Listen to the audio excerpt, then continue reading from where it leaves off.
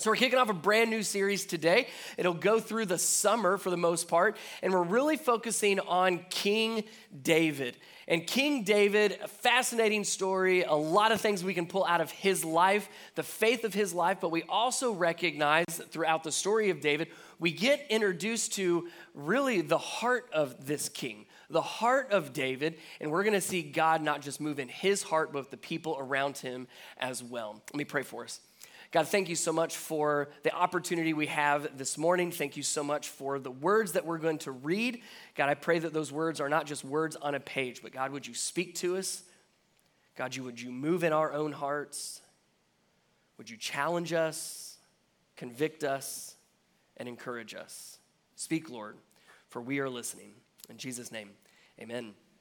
So when I turned 16 years old, like many of you, I received not just car keys, but what I would say were the keys to the kingdom.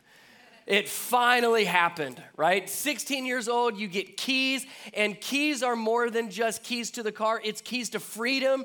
You can do whatever you want to do. You can go wherever you want to go-ish, for the most part. I learned that pretty quickly. I got the keys to my kingdom, and the first place I went, I will always remember this. It is such a fond memory, Wendy's. Out of everything you could go to as a 16-year-old kid that finally was given car keys, I could do anything. I could go anywhere. The Wendy's down the street. So I would go to Wendy's, and it was the best, hands down, junior bacon cheeseburger I'd ever had. Because I drove myself there, and I was there all by myself. Thinking back, that doesn't sound so great, does it? Eating at Wendy's all by yourself. But I did learn that even though those keys to the kingdom allowed me to do just about whatever I wanted, I also learned very quickly that those keys could be taken away. There's still a curfew. There's still speed limits. There's still rules to follow. So even though I was given the keys to my little kingdom, I still had a king. I still had rules. I still had authorities that I was underneath.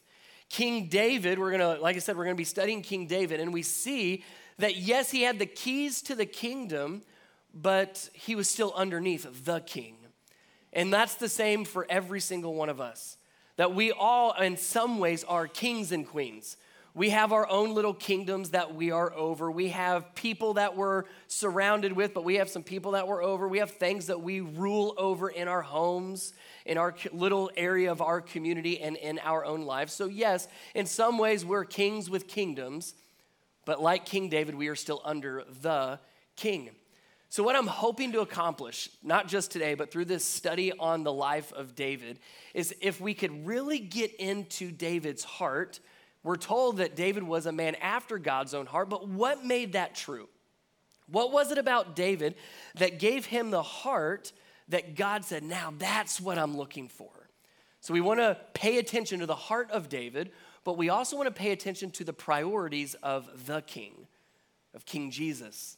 We're going to see the priorities of God throughout David's life. Sometimes David did some great things, sometimes not so great things. And we'll be able to see his heart and his faith along the way, but also see the priorities of God. So as we go through today, look for that. Look for the faith of David, specifically around his heart, based on his heart, but then also pay attention to the priorities of God. What does God care most about? If you've got your Bible, be in 1 Samuel, that's Old Testament, 1 Samuel chapter 16. We're going to start, and before we really get even to meet David, we get a little bit of a context with what David is walking into. 1 Samuel chapter 16, we are going to start in verse 1. And if you don't have a Bible, make sure you grab one. Got a stack of them out in the lobby. That is our gift to you. 1 Samuel chapter 16, starting in verse 1. Here's the scene. Here's the context. Now the Lord said to Samuel, "You have mourned long enough for Saul. I've rejected him as king of Israel, so fill your flask with olive oil and go to Bethlehem. Find a man named Jesse who lives there, for I have selected one of his sons to be my king." But Samuel asked, "How can I do that? If Saul hears about it, he will kill me." So Samuel's obviously afraid. "Well, take a heifer with you," the Lord replied, "and say that you have come to make a sacrifice to the Lord. Invite Jesse to make the sacrifice, and I will show you which of his sons to anoint for me." Now, real quick, there's two names and then a weird word in this section here. Samuel, Saul, and then anointed. Let me explain those real quick. Samuel is a prophet of God. So his whole purpose in life right now is to go and speak God's word to the people. Specifically, part of Samuel's job is to anoint kings, choose the king of Israel. That's who Samuel is. Saul, we're introduced briefly to King Saul, where he is the first king of Israel. And Samuel chose him as king through God's anointing, through God telling him who to choose. And Saul started out as a great king, a good king, a godly king, but started to disobey God, became a bad king, and even a dangerous king. So what we're seeing here is Samuel is upset. He's disappointed that the first king didn't work out. That's how it starts. The Lord said to Samuel, "You've mourned Saul long enough." In other words, Samuel was so distraught, so disappointed, so discouraged that this first king that he picked hasn't worked out very well. Now that word anointed, I said it's a weird word. That's not a word we use very often at all. Anointing literally just means to choose or to set apart.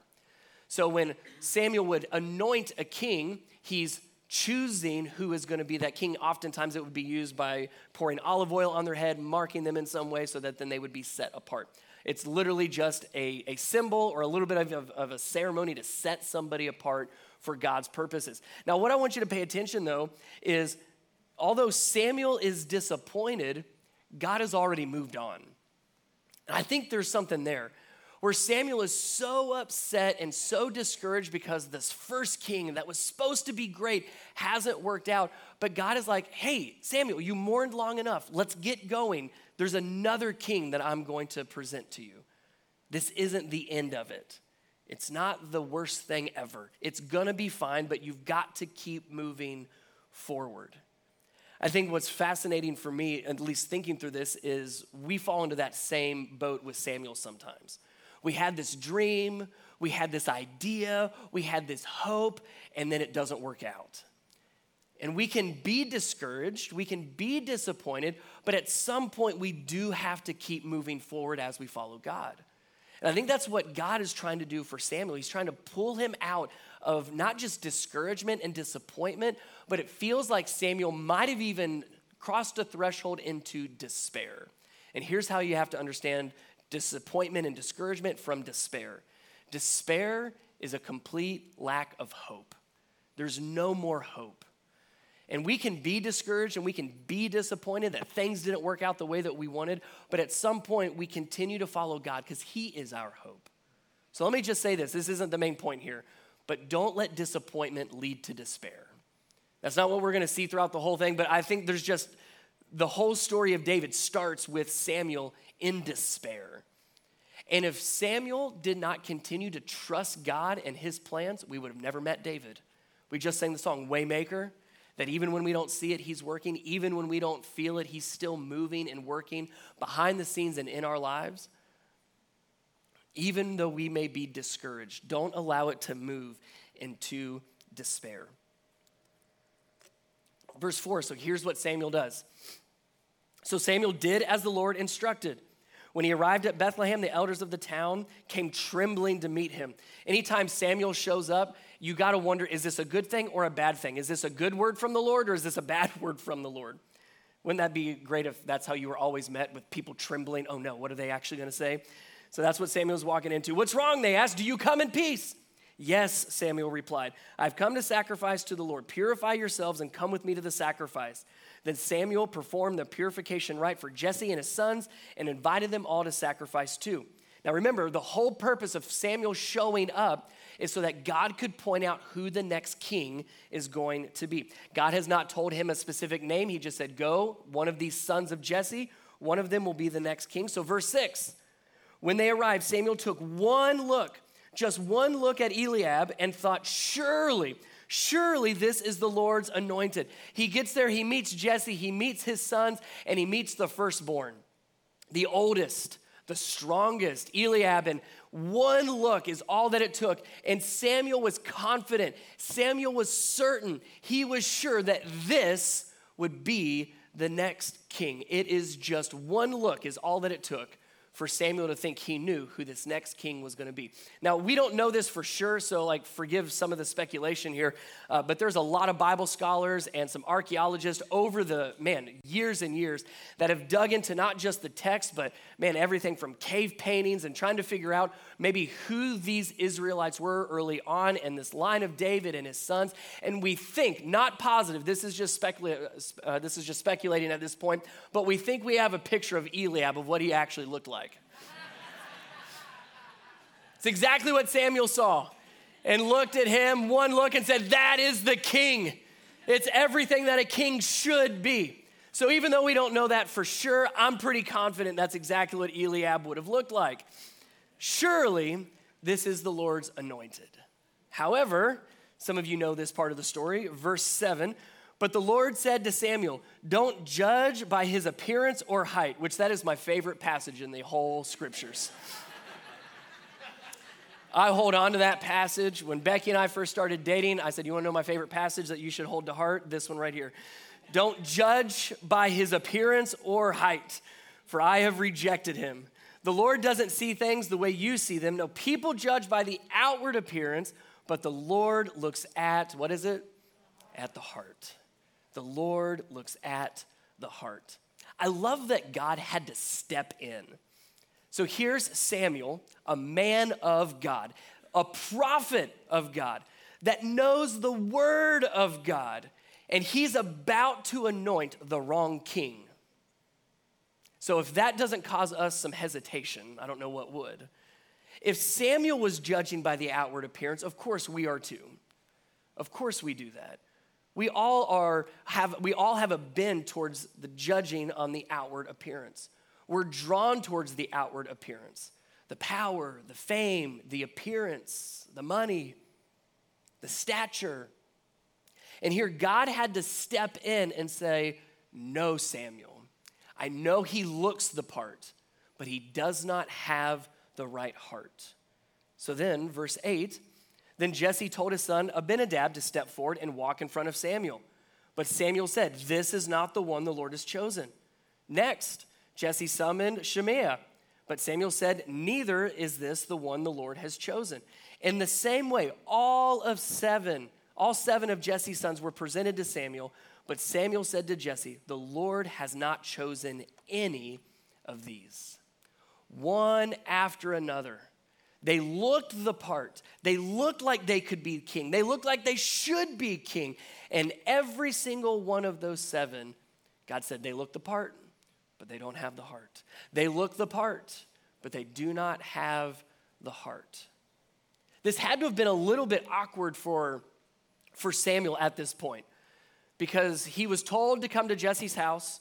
He was told by God that one of his sons would be the next king, and he's just said no to every one of these sons that was standing in front of him. And notice that God didn't tell Samuel who was going to be king before he got there. It would have been a whole lot easier, in my opinion, if God said, now Samuel, you're going to go to Jesse's house and you're going to ask for David. Just ask for David. Don't worry about any of the other sons. I know they're going to look the part, but they don't have the heart. So just straight up ask for David. But that doesn't happen. And I kind of like that it doesn't happen, because Samuel had to go through the process. Samuel had to go through the step by step of God saying, nope, not that one. No, not that one. No, not that one. 7 different times. For me, that's how God, I at least see, he leads me personally. Is that, nope, not that direction. Keep walking, Brian. Nope, not that direction. Keep working. Nope, not that one. Keep moving. And it's not, we know the end result at the beginning. It's going through it one step at a time. And I see that's how God leads us often, is God leads us one step at a time. Not with, here's the end result, just ask for David. It's not, I'm going to take you through the process, one step at a time, where we have to, because here's what's great about that. We have to keep listening every step of the way, don't we? Samuel had to keep listening to God with every single one of those sons that stepped in front of him. But it had to have been awkward because he said no to all these different sons now. So Samuel's like, I think there's got to be at least another son somewhere. So verse 11, then Samuel asked, are these all the sons that you have? Well, there is still the youngest, Jesse replied, but he's out in the fields watching the sheep and goats. Send for him at once, Samuel said. We will not sit down to eat until he arrives. Isn't this, I don't know if I'm not going to ask or make you raise your hands, but you've got to feel bad for the youngest here. Like, he's not even invited to this whole ordeal. He's forgotten about, he's out in the fields. Like, the family didn't even think that it was necessary for him to even be looked at as a possibility. Like, that had to have been a little bothersome for David on some level. That every other of the sons, all of his other brothers, at least had an audience in front of Samuel, but they didn't even think David was worth inviting to stand before him. Now, I told you we're going to be looking at the heart and some qualities, attributes of David. We get two right here. These two attributes make him one of God's favorites, so to speak, but it also is what makes his family disqualify him for even getting an audience with Samuel. Here they are, the two. We're told that he's a shepherd. He's out watching the flocks. And we're also told that he's the youngest. Do you notice Jesse, his dad, doesn't even call him by name? He just says, well, there's the youngest out in the fields. That's a little harsh, isn't it? Oh, no, yeah, my youngest son, David. No, it's, well, the youngest. Now, the youngest there doesn't, in the original word there, hakaton, doesn't just relate to an age. Right? It also could be used to describe the unimportant or the insignificant. So it's almost as if Jesse has said, well, yeah, the unimportant one is out in the fields, but we didn't bother him by even coming here. The most insignificant one is out there, but we didn't think he needed to be here for you. That's the tone of this line. The youngest is out in the field, so we know he's the youngest. He's viewed by his family on some level as unimportant, as insignificant, and we're told that he's a shepherd. He's just a shepherd. Samuel, he tends to sheep. He doesn't deserve to lead people. All he does is watch animals out in the field. He has no business being a king over a nation. Two qualities that his family used to disqualify him. Those are the two qualities that God said, oh, but that's what I'm looking for. He's the youngest, and he's a shepherd. Verse 12, so Jesse sent for him. He was dark and handsome with beautiful eyes, and the Lord said, this is the one, anoint him. Out of all the other sons that stepped in front of Samuel, this is the one that God said, that's him, because he has the right heart. And we see this throughout Scripture, that God chooses the unlikely to do the unimaginable. He's looking for the unlikely. No, they don't necessarily look the part, but they have the right heart. No, they don't necessarily look like they can do what I'm asking them to do, but they depend on me. That's what we begin to see. The man after God's own heart, David, this young shepherd that nobody thought could or should be king. He's the one that God has chosen. Verse 13. So David stood there, which I'd like to point out, that's the first time we're told his name. We've gotten some of the other brothers' names. We know Jesse, we know Samuel, and finally, verse 13, it's after he is anointed, we are told his name. So as David stood there among his brothers, Samuel took the flask of olive oil and brought it and anointed David with the oil. And the Spirit of the Lord came powerfully upon David. From that day on, then Samuel returned to Ramah. That last part there, the moment that he was anointed, the Spirit of God rushed over him. The Spirit of God moved into him. Did this moment forever change David's life? Absolutely. Does he now have the Spirit of God dwelling in him? Yes. Is his life about to get a whole lot easier now that he's king? Not at all. Not at all. In fact, it's the exact opposite. Starting at this point, it would still be about 15 years before David actually took the throne. So you have this weird limbo space that David lived in for about 15 years. I'm chosen as king by God. I'm anointed as king. I know I'm going to be the next king. Other people know that I am to be the next king, but there's still a king that's king.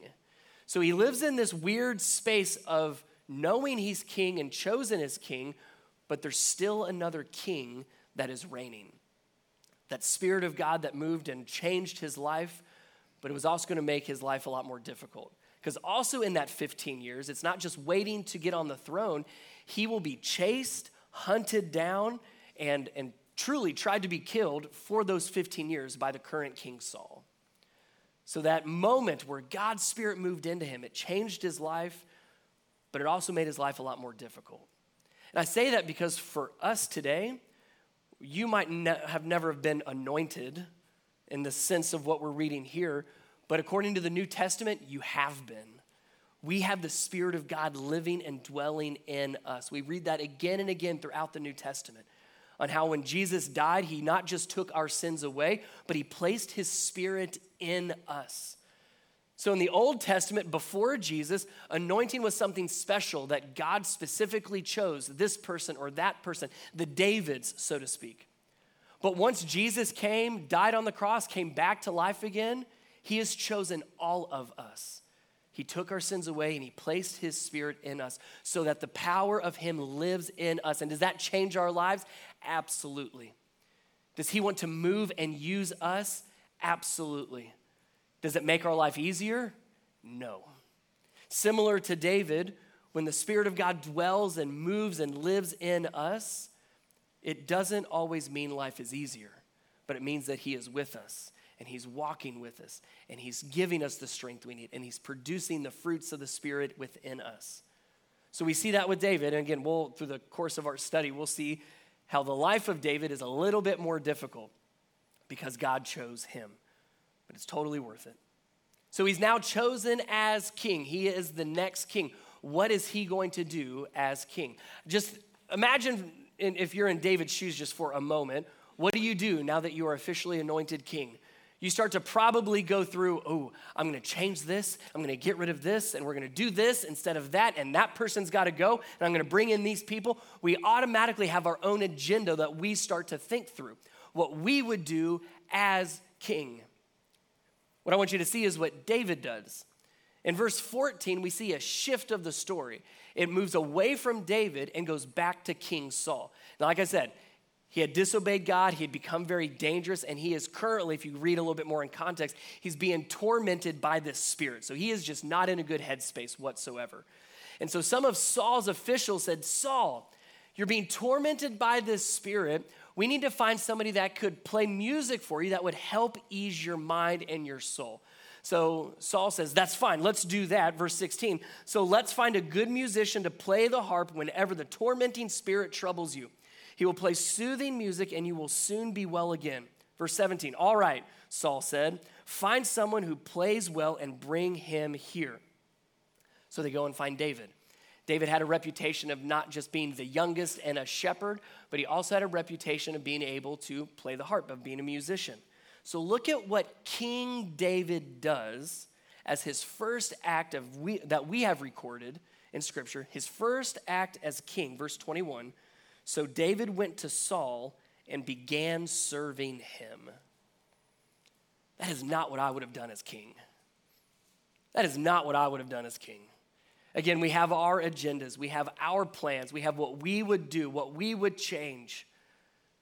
King David goes and serves King Saul. Even though Saul is being removed as king as we speak, and God has now chosen and anointed David as the new future king, King David still served. Man, don't miss that. David's going to be a leader, and we're going to see him grow as a leader, but before he leads, he serves. He serves Saul. He serves the king that he's actually replacing. He serves King Saul, who's eventually going to be the one, as we see later on in the story. Saul's the one that tries to kill David. And again, David steps in to serve, not to take over, not to push him out, not to take control or to take charge. He came to serve. Remember, David didn't necessarily look the part, but he had the heart. This young shepherd boy that nobody else thought should or could be king shows his king-like qualities by serving. If you want to flip with me, there's a great snapshot of what we just read in Psalm chapter 78. The psalmist here takes what we just read, the story of David being chosen as king, and summarizes it and kind of smashes it together in just a few verses. I want to read them because there's so much in here that solidifies the heart of David, but also gives us some things to take away as well. Psalm 78, verses 70 through 72, the psalmist writes this about this moment that David became king. He chose his servant David. Notice how he describes David already. He chose his servant David, calling him from the sheep pens. He took David from tending the lambs and made him the shepherd of Jacob's descendants, God's own people, Israel. He cared for them with a true heart and led them with skillful hands. Now, if you read closely, you'll notice that the psalmist here describes David in three main ways. He calls him a servant right out of the get-go. He calls him a shepherd, saying this is what he did before he was called up. But then he also calls him a leader. He led them with skillful hands. So I would say the same to us today. If we want to grow our hearts, develop a heart where we might not look the part, but we want to have the right heart, the first I would say is develop your skills as a leader.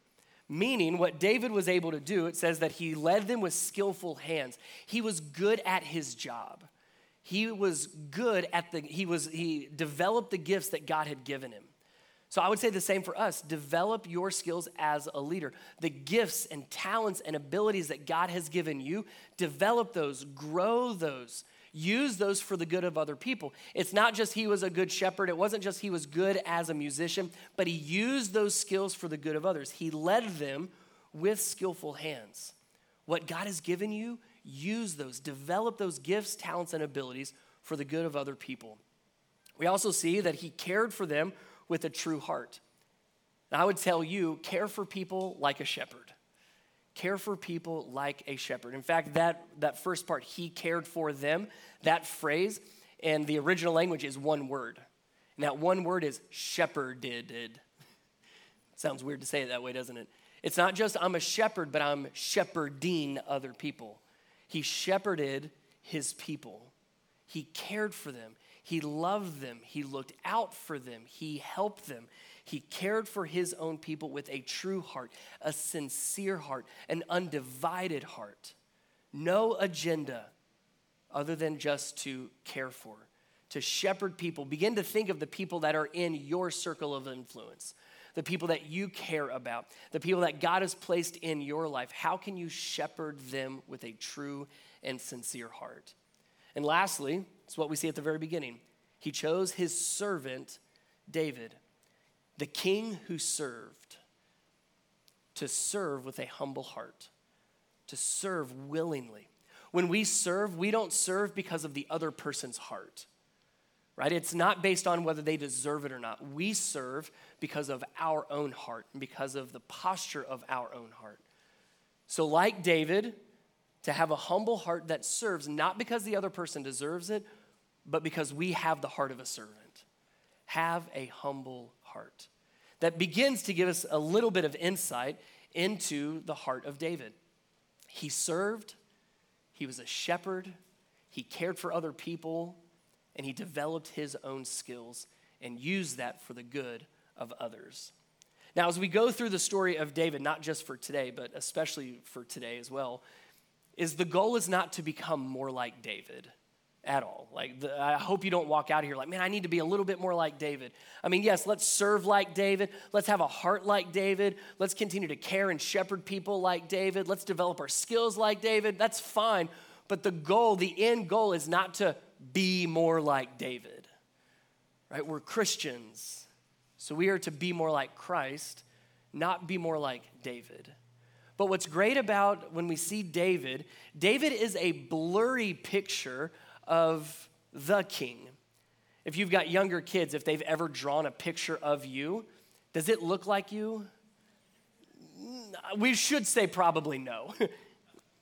It doesn't really look like us. There's some resemblances, but it doesn't really look too much like us. But it is a blurry picture.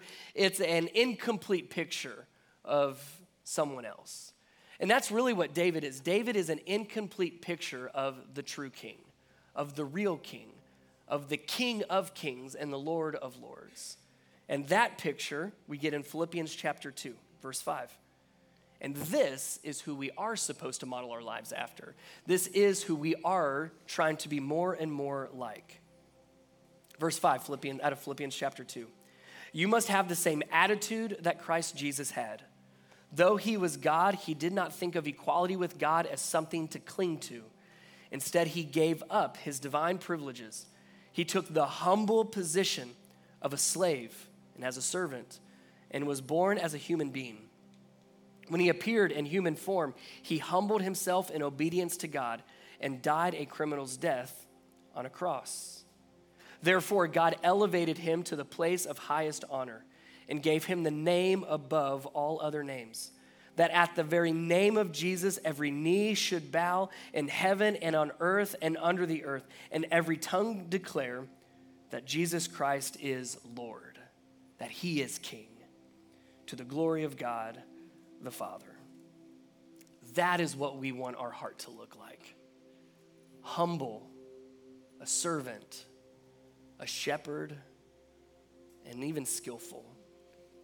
We continue to strive each and every day to be more and more like Jesus, the King of Kings and Lord of Lords.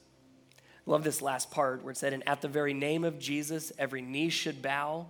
That requires us to be humble. And every tongue declare that he is Lord or he is King. So yes, we all have our keys to our own little kingdoms, so to speak. We are in charge of our lives. We have freedoms and responsibilities. And so even though, yes, we are kings and queens over our little kingdoms, have you humbled yourself beneath the King of Kings? Have you declared that Jesus Christ is Lord of all lords?